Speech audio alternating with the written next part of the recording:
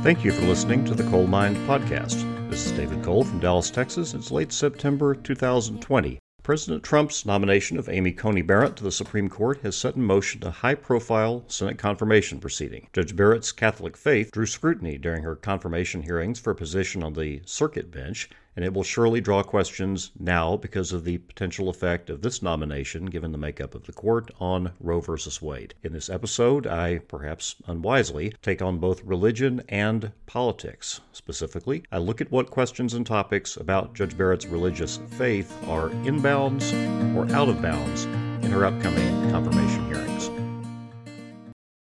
Year in, year out, the most controversial modern Supreme Court opinion is Roe v. Wade. Decided in 1973, it addressed a Texas statute that criminalized abortion and concluded that the law violated the Constitution's protection of the right of personal privacy. Roe is not the only strong voice in our society about abortion. The Catechism of the Catholic Church states, paragraph 2271, since the first century the Church has affirmed the moral evil of every procured abortion. This teaching has not changed and remains unchangeable. Direct abortion, that is to say, abortion willed either as an end or a means, is gravely contrary to the moral law. Any number of encyclicals, pronouncements, and so on further elaborate on this position, but the gist of it is crystal clear, as I just read from the Catechism, and however it is applied in its core, it is squarely contrary to the holding of Roe v. Wade. Judge Barrett makes no secret of her commitment to the Catholic faith. As a young woman, she went to a Catholic school in New Orleans. She went to law school at Notre Dame, and she has taught as a law professor at that school for most of her professional career before she became a federal judge. A natural question, then, is what role her Catholic beliefs, which include, as we just reviewed, a specific position that is contrary to a leading Supreme Court case in the area, are properly considered in our upcoming confirmation hearings. There is one line of questioning that's clearly out of bounds, and that would be to engage in religious debate about the merits of Catholic theology and its teachings. The First Amendment separates church and state, and the Senate simply has no business passing judgment, inquiring into matters that are clerical in nature. Closely related would be bad misstatements of Catholic theology. While it has largely gone away in recent years, there's a long and ugly tradition of anti-Catholic propaganda in this country, fueled historically by the waves of immigration from Ireland and Italy in the 19th century, and resurrecting any of that now, particularly in the polarized state of the nation, is a very unhealthy thing to do. It is particularly so when a majority of the justices now on the Supreme Court are, in fact, Catholic. Chief Justice Roberts, joined by Justices Thomas, Alito, Sotomayor, and Kavanaugh. There's simply no place for Catholic bashing in our modern society, and those who may choose to engage in it as part of this confirmation process are only undercutting their own credibility and not that of Judge Barrett.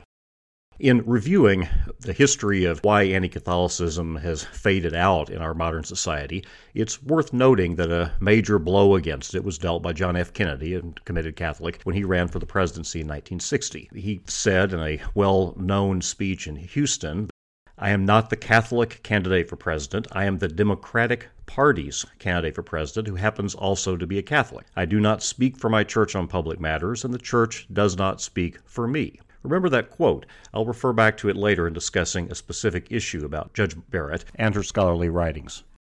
With that background, is there a place at all in these confirmation hearings for the topic of religion, in particular Catholic teachings on the issue of abortion? Remember that the confirmation hearings involve sworn testimony in public. They are not trial testimony, but they're pretty close to it because of those properties. We can then look to trial and look at the rules and customs that have built up around it and see two principles from trial practice that are helpful to us here. First is the idea of cross-examination for bias. We're talking about Supreme Court confirmation hearings, so it's worth taking a look at what the Supreme Court has to say about it. It made a powerful statement about this aspect of testimony and examination and its opinion of Alford versus State back in 1931, stating, "Cross-examination of a witness is a matter of right. Its permissible purposes, among others, are that the jury may interpret the witness's testimony in the light reflected upon it by knowledge of his environment, and that facts may be brought out tending to discredit the witness by showing this testimony in chief was untrue or biased." Related principle from the courtroom is called opening the door. It's an idea often cited and talked about in cases about the law of evidence, but it's rarely defined with very much precision. The basic idea is if a party in a trial wants to raise an issue, then that party cannot later be heard to object when the other side also wants to talk about that same issue. Litigation about this point often involves examination of just how specific that first mention of the topic was and its effect, whether it created some impression that could potentially be misleading if not corrected. If it is a specific point and it is not the final word on something, if standing alone it could perhaps be misunderstood, generally the witness is held to have, quote, opened the door to that testimony in rebuttal. I mention these principles of evidence law because they tie directly to Judge Barrett's first law review article as a professor.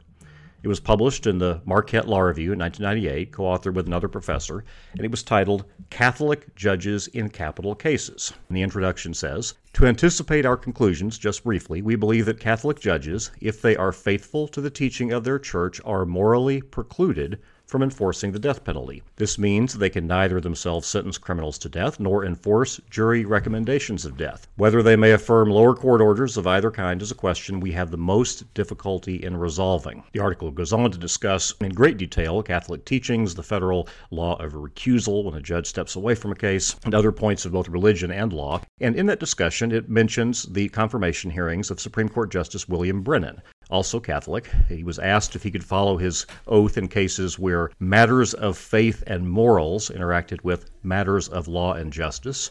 His words in response to that question at his hearing were as follows: "Senator, I took my oath just as unreservedly as I know you did, and there isn't any obligation of our faith superior to that. In my service on the court, what shall control me is the oath that I took to support the Constitution and laws of the United States, and I shall so act upon the cases that come before me for decision that is that oath and that alone which governs." Recall the quote from President Kennedy that I referred to at the beginning of this episode. Justice Brennan's comments sound similar. Then Professor Barrett and her co-author in the article I just mentioned observed about Brennan's words, "We do not defend this position as the proper response for a Catholic judge to take with respect to abortion or the death penalty." They go on from there to discuss other issues of procedure that come up involving Catholic judges serving in cases involving capital punishment. The contrast is striking. President Kennedy's and Justice Brennan's answers are very similar to the question of the interplay between religion and public policy, and the answer of Judge Barrett and her co-author in this article is to question whether that is valid for a judge confronted with a stark contrast to Catholic teaching. This article formed the background for Senator Feinstein's somewhat inartful questioning at Judge Barrett's confirmation hearings for her position on the Seventh Circuit. In her questioning, she used some very awkward language. The phrase, "the dogma lives loudly in you," got picked up on and has been widely quoted, and as Judge Barrett's name has come to the fore as a Supreme Court nominee. In response to her questioning on this topic, Judge Barrett noted that when she clerked for Justice Scalia, a Catholic, on the Supreme Court, she did discuss capital punishment issues when she served as his law clerk at the beginning of her career. If we return to the trial law concepts that we talked about before reviewing Judge Barrett's writings, the idea of cross-examination to explore potential bias and the idea of opening the door, there is a good argument that these issues, as discussed in her article, are legitimate areas for examination.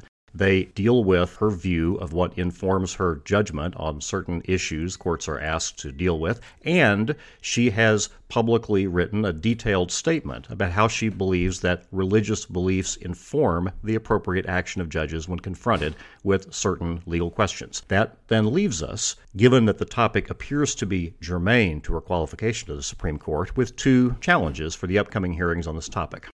Recall that Judge Barrett said that a trial judge should not sign an order that would lead to execution, while a Catholic lawyer could serve as an appellate judge reviewing a case in which capital punishment was an issue. The question for her then is, why draw that distinction? A trial judge, while confronted with a serious moral question in that one case, is nevertheless dealing with just that one case, to apply settled law to that one case. How do you distinguish that situation from that of an appellate judge or a Supreme Court justice who is working to form the law that will apply nationally to all trial judges, Catholic or non-Catholic, all of whom must then apply that then settled law to the individual cases before them? Certainly, you are not signing an order that affects one person directly, but you are indirectly influencing the entire nation's set of orders through your work, and that's an important distinction that she will have to explain, and have to explain in religious terms terms, given the way she framed the issue in her article. For the Senate, the challenge will be, in exploring that question, which is relevant and germane, it must be mindful that, as President Roosevelt said about the presidency, it's a bully pulpit. The eyes of the nation will be upon them, and they must be careful to not backslide into anti-Catholicism.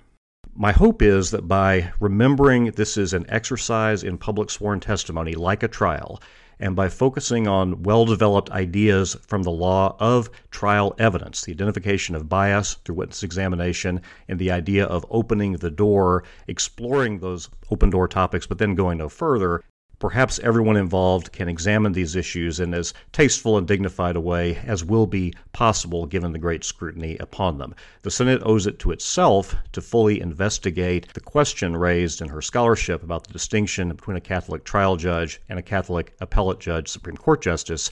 The Senate owes it to the nation to do so in a way that does not disparage the Catholic faith. Today on Coal Mine, we looked at the role of Judge Amy Coney Barrett's religion in her confirmation hearings, particularly the potential conflict between Catholic teaching about abortion and the Supreme Court's 1973 opinion of Roe v. Wade. Judge Barrett's scholarly writing on that precise issue back when she was a law professor opens her to questioning that may not be in bounds for a different candidate. In the law of evidence, we would say that her writing had opened the door to discussion of that issue. It will be a challenge for the Senate to examine that issue and satisfy itself as to Judge Barrett's qualification and her avoidance of unreasonable bias, another concept from evidence law, but to do so in a way that does not resurrect old and unhelpful anti-Catholic tropes that have long since been laid to rest in our modern society.